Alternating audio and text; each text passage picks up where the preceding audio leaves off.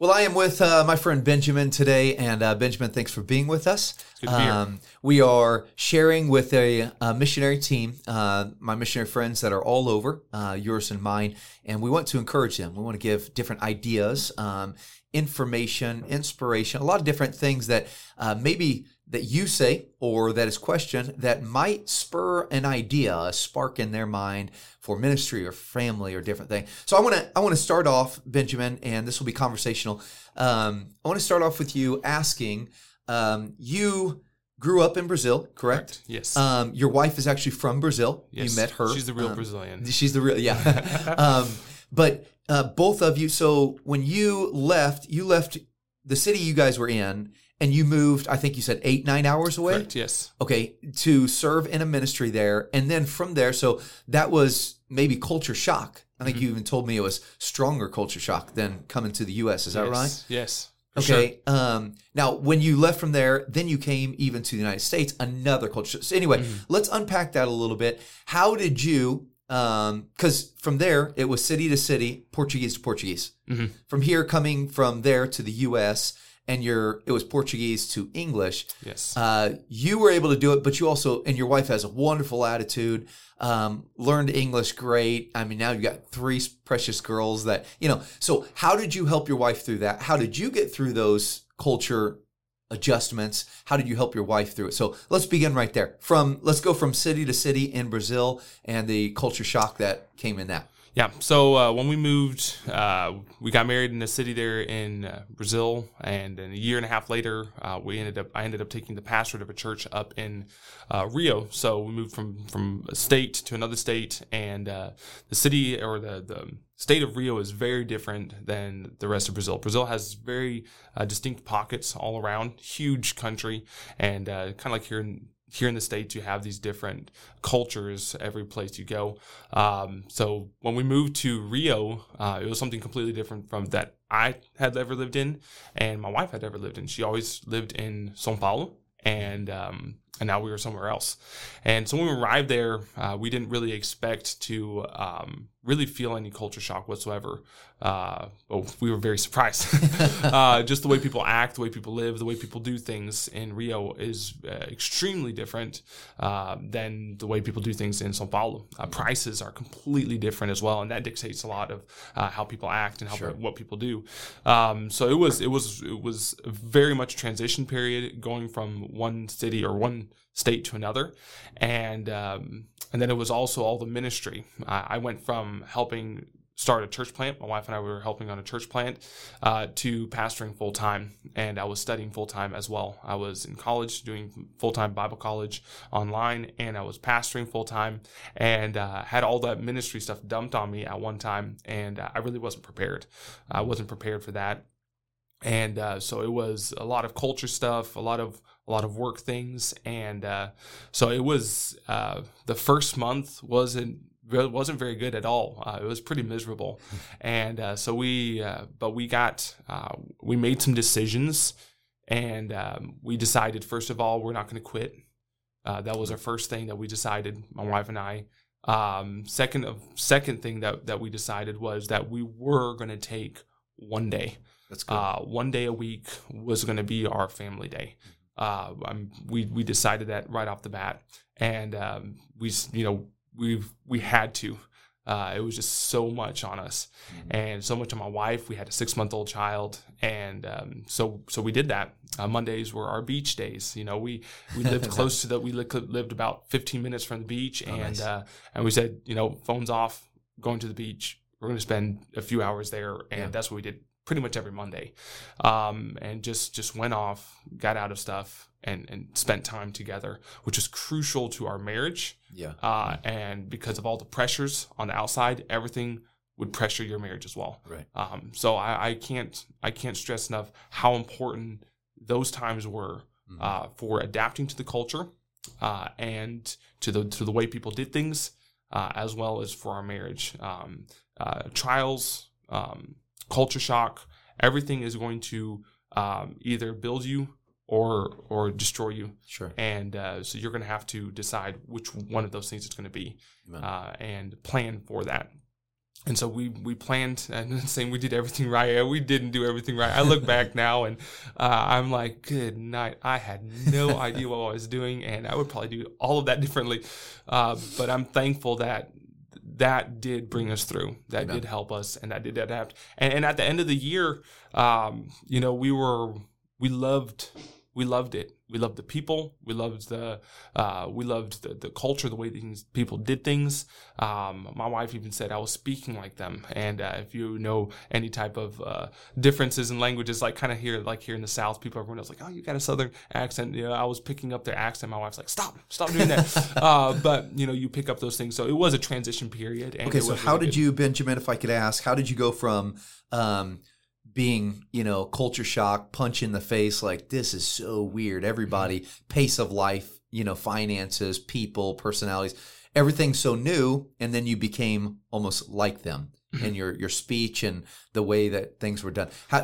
Fill us in on that little area. Yeah, so I had to get a routine down. I had to get a routine schedule. It doesn't matter what was going to happen around me. Obviously, there would be things that you weren't expecting that you would have to adapt to, but as much as possible, I did the same things. I created that routine. I got what I need to do done, and then I started to be with the people as much as possible. I would go out visiting. I would go out to people's houses. Okay. I would sit down in their houses. I would listen to them talk, and I would start trying to understand, well, why do they do this and why do they do that? Right. It was just very different. We lived in when we moved to Rio, it was an extremely poor place, extremely dangerous place, and when you start putting all those things together, you're like, well, now I understand why the people do this. Now, that we had during our time there, we had 3 people robbed at gunpoint, probably not farther than 50 yards from our church. Wow. We lived right there next to the church, so from our house.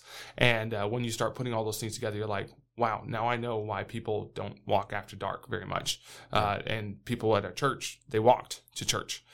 So it was like, that's why we do things earlier. So what did you do to not let fear paralyze you and get you to not go out and maybe tell other people, invite people? Yeah. So a few different things. One of the things we did was realize that we're in the center of God's will. Sure. So if you're where God wants you to be, it doesn't matter how many armed guards, robbers, thieves, or what it is, you're going to be okay. You're going to be okay. But things that we did do is we did limit our night leavings from wherever we're at, try to do things during the day like everyone else did. Right. We just kind of adapted the way people did things. Sure. We did things. Good. So not that we didn't have any run-ins. Yeah. I was going up on to visit a lady and a couple of the people from the church. It was a widow and another family I was going to visit up on top of the mountain. We call it the mountain, but it was just tons of houses built on top of that thing. And it's a shanty town. And as I was driving up through there, I didn't realize that another group of criminals had kind of taken over that area. Huh. And as I was going up through there, I had a guy jump out in front of me waving a gun, and I was driving a truck, and I was like, oh, I'm not stopping. And I just put my head down and kept on going. The truck wasn't mine. I couldn't lose it. And I just kept on going and drove past. And I thought, dear Lord, keep me safe and give me back to my family. So I drove back up, and on top, I knew that if I got on top, the people up there would protect me. Right. And they did. I went inside. They said, Pastor, how did you get up here? I said, I just kept driving. And so I got up on top, and I was okay. I got back down, and from then on, those guys kind of let me through. They were just like, well, I guess he's that crazy. You can just go through. But God kept me safe through that, and I wouldn't necessarily recommend that for everyone, but God kept us safe through that. And after I came back down, I told my wife, I said, hey, things are kind of dangerous right now. There's just kind of a feud going on. And she said, well, we need to, take some extra measures of protection. And you do that. You keep your wife safe. You keep her, and then you also you need to be constantly in prayer. And God will keep you safe, and God will keep you through those things. So I think it's interesting, Benjamin, that you said you made some decisions beforehand, and those decisions dictated your actions. Like even in marriage, we decide we're not going to say divorce. Divorce is not an option, or we're not going to, whatever that you decide there, how you're going to discipline the kids, how you're going to make. So you make those decisions. They dictate that we've got to work this out. You made that decision of we're not leaving, or we're following God, or until God shows. I think that's great. Okay, so that's culture shock phase number 1. Yeah. Phase number 2 was now you uproot and you come to the United States, bring your wife. Now, did your wife grow up speaking English or? No. She didn't grow up speaking English at all. They say they have English in schools there, but they really don't. Not anything whatsoever. My wife, when she arrived in the States, you could say hi, hello, thank you, Merry Christmas. We're close to Christmas time when we arrived. And so she knew a few things like that, but nothing more than that.